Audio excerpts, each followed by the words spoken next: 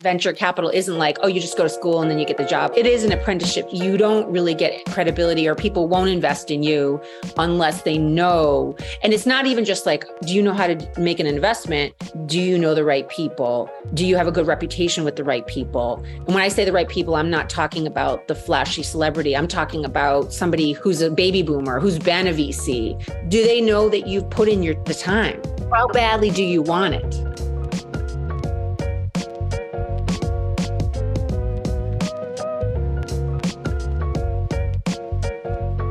Hello, everyone, and welcome to another episode of Get Carried Away, where I feature game changers, thought leaders, disruptors, women who are out there as a force to make change in our beautiful world. With me today is Renata Merino, and we're going to talk about one of my favorite topics, which is money and investing. So welcome, gorgeous. How are you?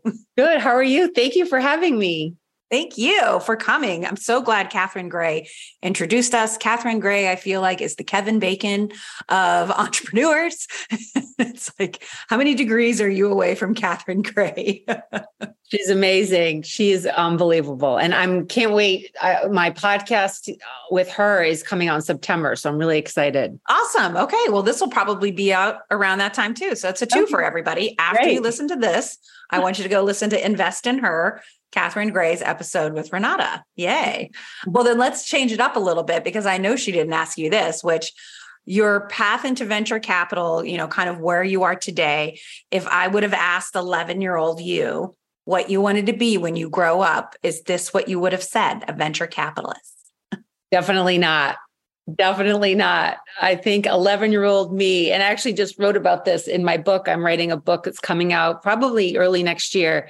The chapter I was writing this morning was about finding your soul purpose. And I think all of us as women and men, we're always wanting to know, what's our life purpose? What's our soul purpose? And I think right around that age, that's when I was having some trouble reading comprehension. And my mom was my advocate for taking me out of the school that I was in and kind of pleading to my dad, let's put her in private school where she has a smaller, some more attention in reading. And I think with girls, especially with confidence, and I have a girl, a little girl, whatever. And, we want them to have confidence and build confidence early. And that's when the 11-year-old me was put into an all-girls school, middle school. And that's where I really started having a voice. So I think at that age, I just wanted to be confident. And I think that was the first, if I had to talk to my 11-year-old self, I just want to be confident in who I am and feeling comfortable in my skin. Wow. So you went to an all-girls middle school, and, we hear about, all the drama and everything that's happening. Was it a supportive community? Was there any competition between the girls? Yeah, I mean, you're right. I do see that a lot. I think for me, I went to a Sacred Heart school. So it was Newton Country Day School of the Sacred Heart in Newton, Mass. And it's part of a global network of women. And it's taught by, religious nuns and also just independents. But it was really, the 5 goals of the Sacred Heart was really fostering a sense of community. And I think the type of women, girls that they, at the time, and I'm sure now, admit is part of the application process is, are you a team player? Are you an individual? I mean, of course, you're going to have some catty things happen in middle school and high school. But I think overall, the things that we focused on was community service, working together. And, I was a big leader on the soccer field in sports and lacrosse. So I think that was a big part of kind of my identity and leading on the soccer field or on the lacrosse field. And I was pretty independent. I mean, how you don't know how you're going to be. I was really into my own academics and sports, not really into the social scene, maybe kind of nerdy, sporty. Sure. So I wasn't in the drama scene. Yeah. So some people get all wrapped up in the drama. I wasn't. I was more like, okay, I need to do well in school. I'm really lucky to be here. My parents are sacrificing, to put me here. And, I was just more kind of an independent. Had a couple girlfriends, but not into the scene. Right. That sounds like me. I actually. Yeah. You were more sporty spice. I get it. Sporty spice, definitely. Yeah, kind of. And I think there's actually a statistic out there. I don't know who reported this, but I think it's female soccer players. There's a higher percentage of CEOs that were former female soccer players. And I think it has a lot to do with leadership, communication, working with different, skill sets, working together and collaborating yeah. And you just have to be tough. You have to be tough. Yeah. Did you watch the World Cup at all? I watched a little, not a lot, but they made it pretty far, but it's nice to see some of the older players, the ones that are retired, supporting the younger players. Yeah. I think it's incredible. I think my son plays soccer, so we watched the World Cup and everything. And he was a little devastated that they were out already, but I said, it's a new team. It's a lot of newbies and some retiring. Megan, Rapona's retiring and she's fantastic. But I think one of my favorite moments is at the end of her last game, her mom was there and they had this moment where they were hugging and you could tell she was just holding her and telling her what a good job she did and everything. And it's like, doesn't matter your age. We still need hugs and reassurance from our moms and our girlfriends and the people in our community. Totally. Yeah. It's a really powerful moment. Okay. So 11-year-old kicking the soccer ball, doing her work. What led you to where you are today? Did you go to college or are you self-starter? Like, tell me about what happened next to get you where you are right now. Sure. So that strong voice on the soccer field led me to become president of my high school, where I was always on the stage speaking. And I think what happened was, I remember, and this is still in the high school phase, but again, same all girls school, morphing into the high school era. And I remember, and this, you can resonate, this kind of relates to your first question, is there wasn't a lot of spirit in the school. And I noticed it was a popularity contest to be, president of the school. And I didn't want to participate in that. And I felt like I saw who was running and I'm like, that's it. That's going to be our president. She doesn't even have, and she was a nice person, but I'm like, no one's going to get motivated. So I asked a fellow Latina who was a junior 1 year below me, do you want to be vice president? Do you want to run together? She's like, we'll never, ever win. We'll never win. Are you sure? I'm like, who cares? Let's just throw our hat in the ring.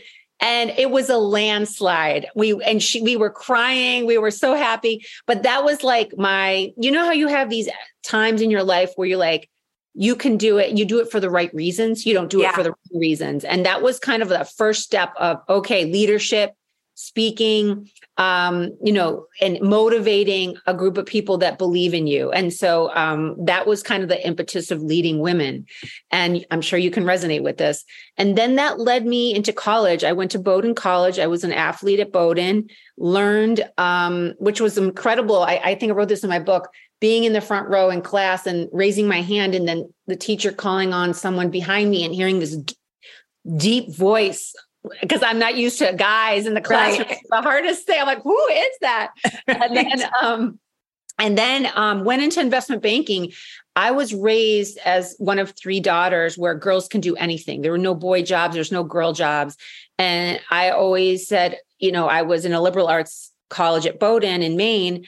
And I had a connection at State Street Bank. And I'm like, oh, investment banking.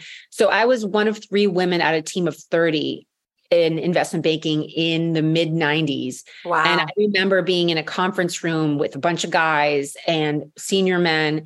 And I was an analyst and I literally had no idea what they were saying. And I was mute.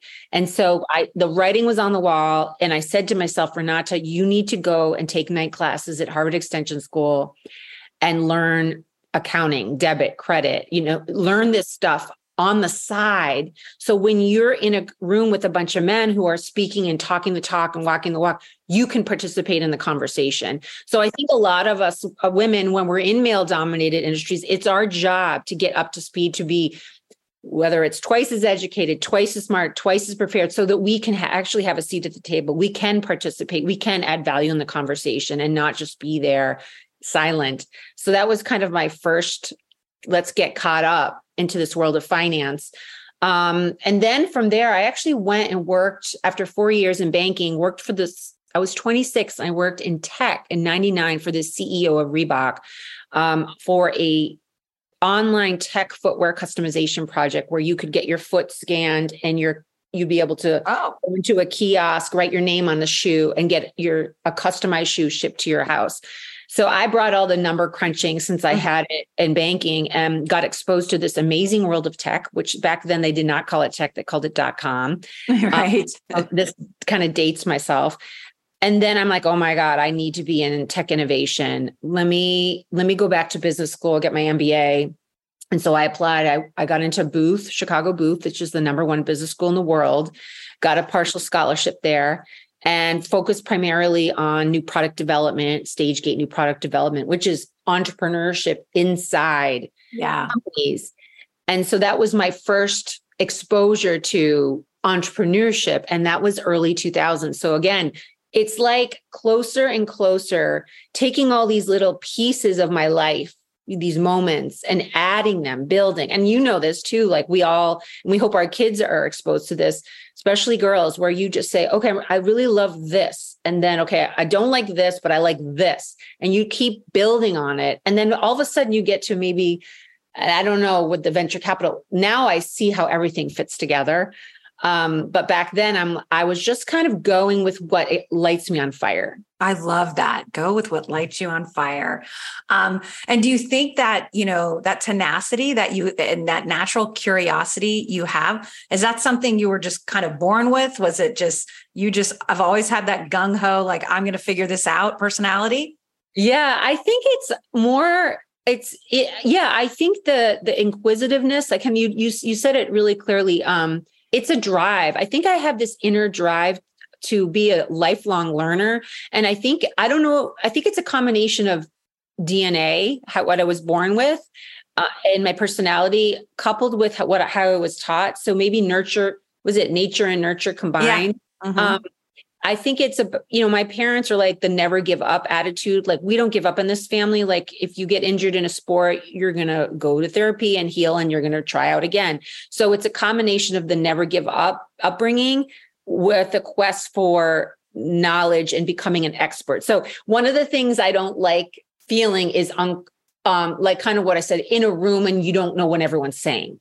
Yeah. Like I get very uncomfortable. So I'm like, okay, I'll just be silent and listening. But in the background at night, I'm like literally studying and because I want to be able to contribute. Sure. And you are very capable of that. I think a lot of women would get stopped by that and be like, oh, I don't know what they're talking about. Why am I even here? And then they get the imposter syndrome that sinks in and everything. It doesn't sound like this one right here. You ever suffered from that? Yeah, no, I definitely. And you know what's so great? Maybe it's because I think it's because I've always worked in male-dominated industries. I've always been in industry, whether it's an academic setting or an industry, I've always been in very tough environments. I've always been put to the test, like a firing squad. So I'm trained. It's almost like I'm trained in the military. I'm trained to be in a high pressure situation. I started it from an academic standpoint and then went right into the toughest industries, investment banking, manufacturing, P&L responsibility at age 30, and now venture capital. So I've an entrepreneurship, like I've always been used to being under fire or in just high pressure situations. So anything less than that is just boring for me. I just get bored, and I'm not I don't know. I just like being, and not to be to toot my own horn, but I mean, I should toot my own horn. Please, that's why there's this podcast. No way. Well, I mean, I'm a pretty humble person, but when it comes to, and I'll tell you my journey to VC, just so we tie the knot here. But so that entrepreneurship exposure led me to launching a couple startups. Worked for an entrepreneur. And actually, since we're on a podcast about women, and I'm sure mothers are listening as well, I was in corporate, had global P&L management, which means I was doing new product development for life fitness, for CPG companies, for durable good companies, as one of the only females leading mostly male-dominated teams. Like when I say cross-functional teams, that includes software, electrical, mechanical, all guys, finance, maybe one other woman. And then when I got married and pregnant, when I was in corporate, I was like, oh my God, should I get a nanny? What do I do? Like I panicked and I needed more time. And I asked my senior team, which was mostly guys at the time, 2007, can I not travel for 6 months till I get or a year to get used to this thing called motherhood. And they said, no, and I wanted someone else to travel, like a junior person, just for a year. No, you have to take a step down in pay and position. And that's when I'm like, I'm out of here. And that, quite honestly, when people say like, oh, how did you get into entrepreneurship in 2007? I said, I was kind of forced out of corporate because I wanted more flexibility as a mother. Yeah. I wanted to be present with my child and exercising my brain. So I worked for an entrepreneur and then just got the bug, launched an MBA admissions consulting business, scaled that. And then kind of like you in 2000, I wrote the business plan in 2012 and then launched Blazing Babes, which is a female founder community helping women. And at the time we were a networking community and we started small. And then it was really helping women in career transition. It was less about founders, but 80% of our women after 2 years, it was almost like an MVP. 80% of them were all either small business, female founders in tech, consultants, real estate. I mean, you name it. And so we pivoted all our programming to support these women. We included PR, speakers, events, very similar to your platform. And now we're relaunching to be more national and less Illinois focused or Midwest focused. Sure. But what's happened is since those days of entrepreneurship, of Blazing Babes, I've noted, and it's not a nonprofit, it's a for-profit. You pay a fee to be a member. I noticed 2 of our women became venture-backed and had exits. And I said to myself, whoa. I want to invest in these women. I don't want to just get their membership fee. I want to invest in these women. So that's when I morphed into 5 years ago, becoming, I call it an adult intern, for scouting for other VCs, taking VC classes, even though I had an MBA from the #1 business school, even though I was in investment banking, even though, finance, I know left and right. Venture capital is an apprenticeship business. It is, if you want credit, and you said it, Renata, you go after everything. You want to be well-versed in every subject. This is what happened. I'm like, no. If I'm going to be in venture capital, I want to have credibility from the entire United States or even global venture capital, which means I need to work for free for the top VC funds. I'm going to bring them deals. I'm going to work for founders for free. I'm going to help them with their pitch deck because I already know how to do that. I'm going to mentor, judge, and scout for all the accelerators. Literally, I did that for 5 years. And so now what's interesting and what I found, especially as a female, or not even as a female, just as any regular VC person, is that I say this all the time. I've said this in interviews. I see the entire US VC ecosystem as 80-20. 80% are used car salesmen, 20% actually know what they're doing. And because, I'm serious, and I'm not trying to be an elitist. It's just because I'm smart and I ask a lot of questions. And so now I know who to syndicate deals with. Now I know who are the people that know what they're doing, that actually have a process in their approach, in their investment approach. I know which regions of the US, their strategies, which funds focus on certain things. So, and the other thing is, this with networking, and especially myself, is your recommendations to other people like Catherine, like you, reflect your credibility and reputation. So if I'm going to make an introduction and you're like, who was that? Right. I want to be credible in this industry. So this has a lot to do with learning that venture capital isn't like, oh, you just go to school and then you get the job, or, it is an apprenticeship job, and you don't really get credibility, or people won't invest in you unless they know. And it's not even just like, do you know how to make an investment? Do you know the right people? Do you have a good reputation with the right people? And when I say the right people, I'm not talking about the flashy celebrity. I'm talking about somebody who's been in event, a guy who's a baby boomer, who's been a VC. Yeah. Does he know that you know your business? Not only that, he or she, do they know that you've put in the time? Mm-hmm. How badly do you want it? Yeah, exactly.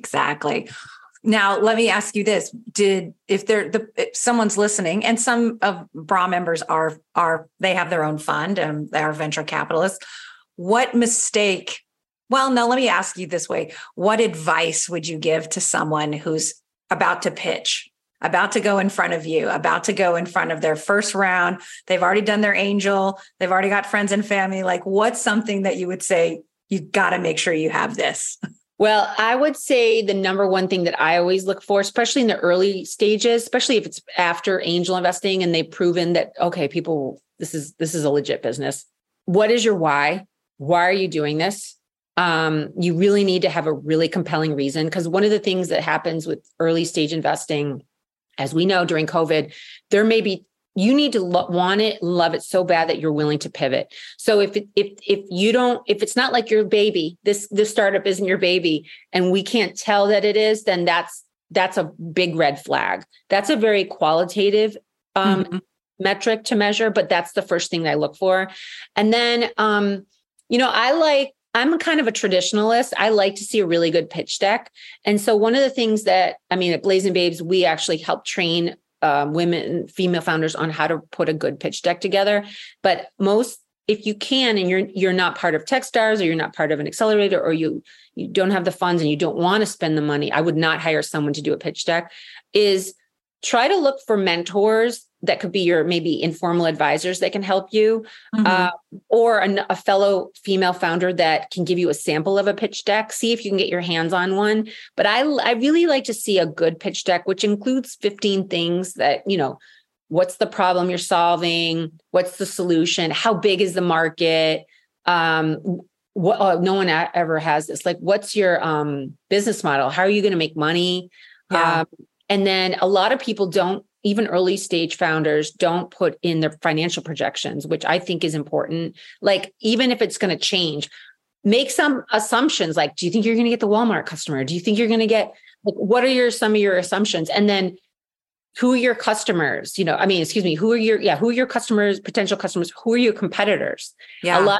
A lot of founders, they're very into their startup. I was, and you leave off competitors. Like, you got to because that's part of our job, is what we do at Blazing Babes. We'll literally go and see, oh my God, they're missing 2 competitors. And that's kind of a red flag too. And we'll come back and say, you don't have this person or this company.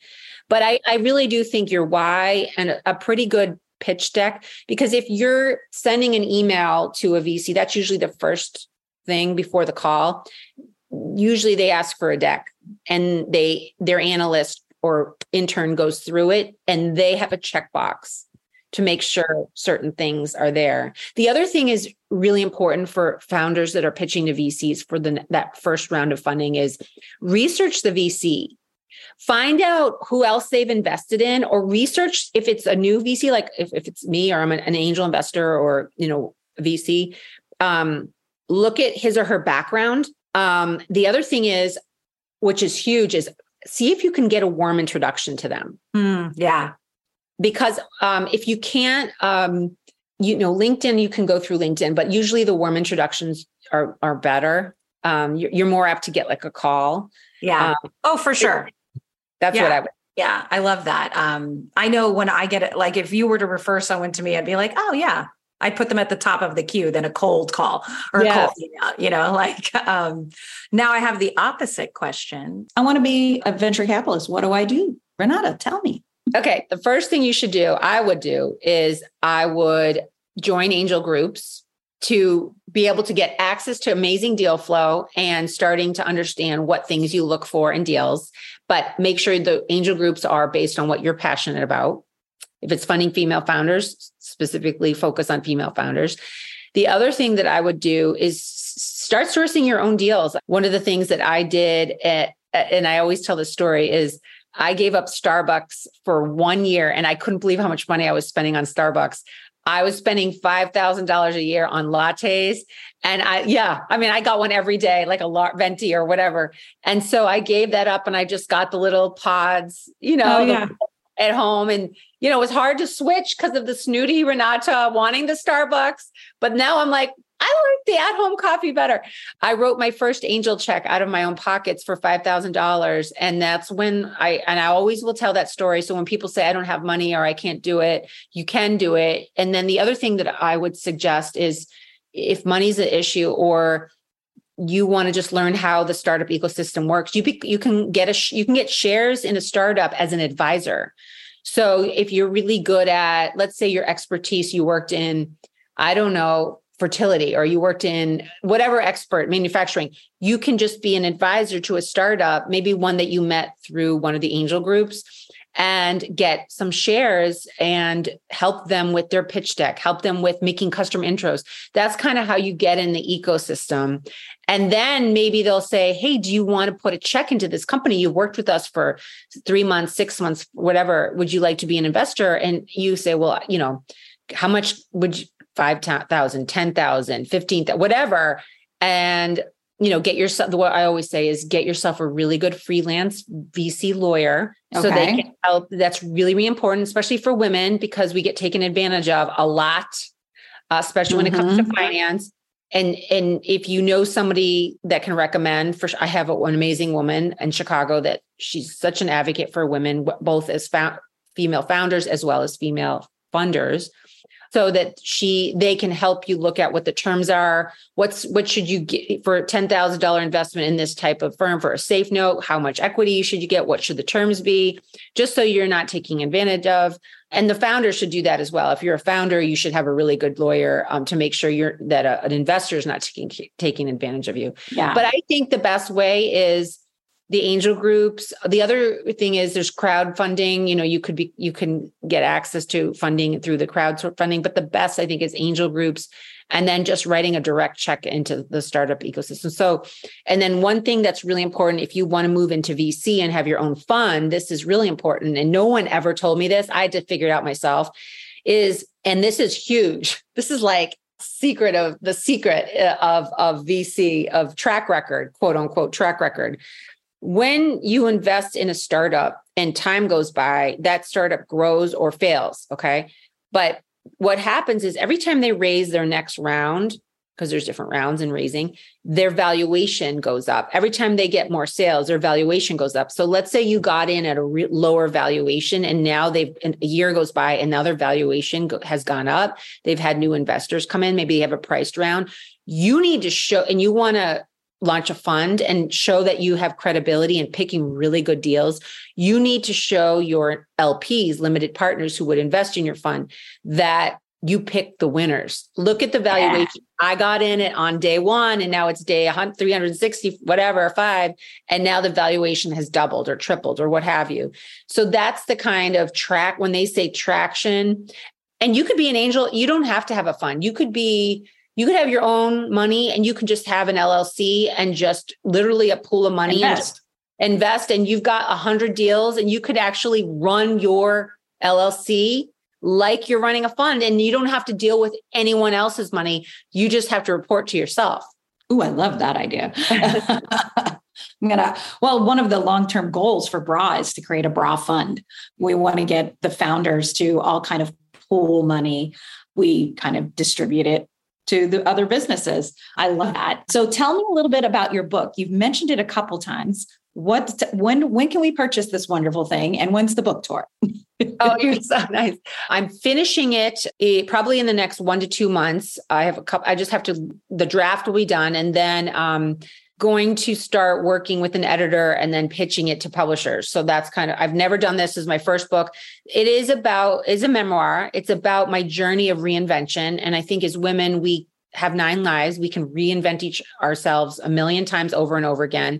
And it's really about overcoming adversity, talks about my divorce, talks about moving into venture capital, talks about finding your soul purpose, your life purpose, talks about supporting women in different career transitions and life transitions from, into motherhood, out of motherhood. Yeah. Letting the rope go, focusing on your own self. I know a lot of us put everything into the kids, and we don't have anything for ourselves at the end of the day. And that is a mistake, because not that our kids one day will say, I don't need you anymore. I think our kids will always need us, but not as much as the diaper changing days where it's, sure, we're running ragged. But I think we as women have challenge. We're faced with a lot of challenges that no one really talked to us about. Our mothers never really mentioned that, hey, trying to have a really lucrative career and climb the corporate ladder while you're being a really present parent and mother and doing all the unpaid labor at home is not easy. No. And there's a lot of women that either give up one or the other. And I think Michelle Obama said it really well in a talk she was on. We can have it all, but not all at once. Yes, I think she did say that. It's very true. It's very, very true. And it can lead to burnout. If you try to have it all at once, it can lead to, sacrificing our own health and wellness. And then we're no good to anybody, at that point. I think it's a really important lesson and that we need to keep hearing it constantly. Right. And one of the things that Blazing Babes is doing for female founders is that we're thinking about is providing financial support for women who are founders and they don't have a caregiver. So being able to give them money, to be able to either, and if they don't have children, for their own mental health, therapy, exercise. But we feel like if the founder's down, the startup's down.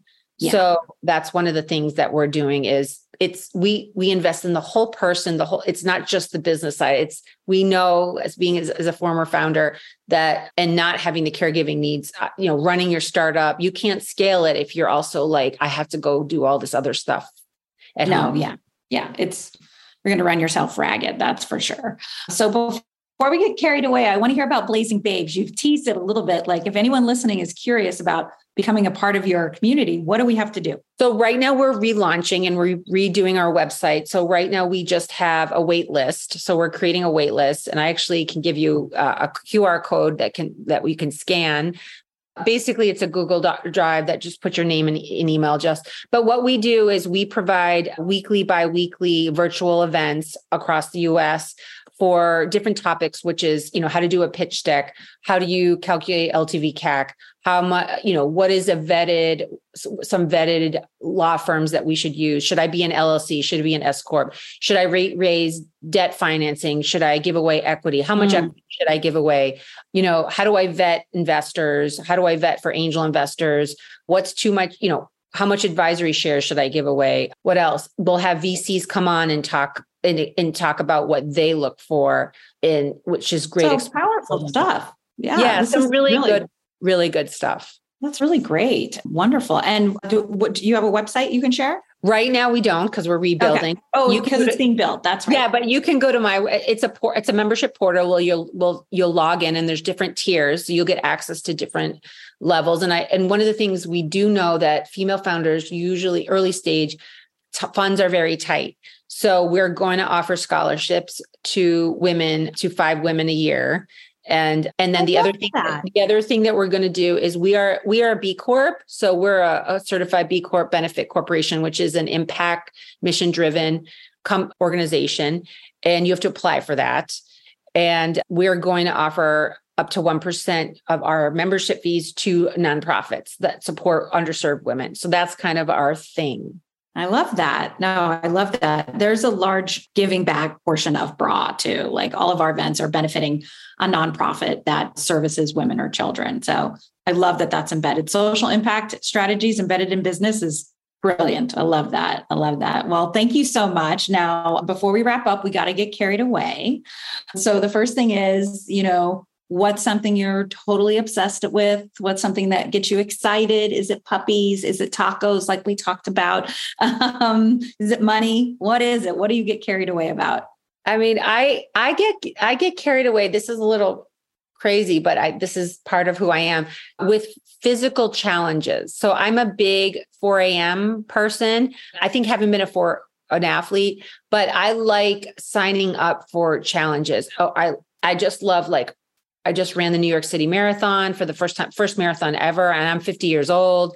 So, that was a big challenge. It took me a while to train for it. It's really about, I did an ultra marathon during COVID, which is you run the number of miles per day, given the calendar month. So April 1st, 1 mile, April 2nd, 2 miles, accumulative.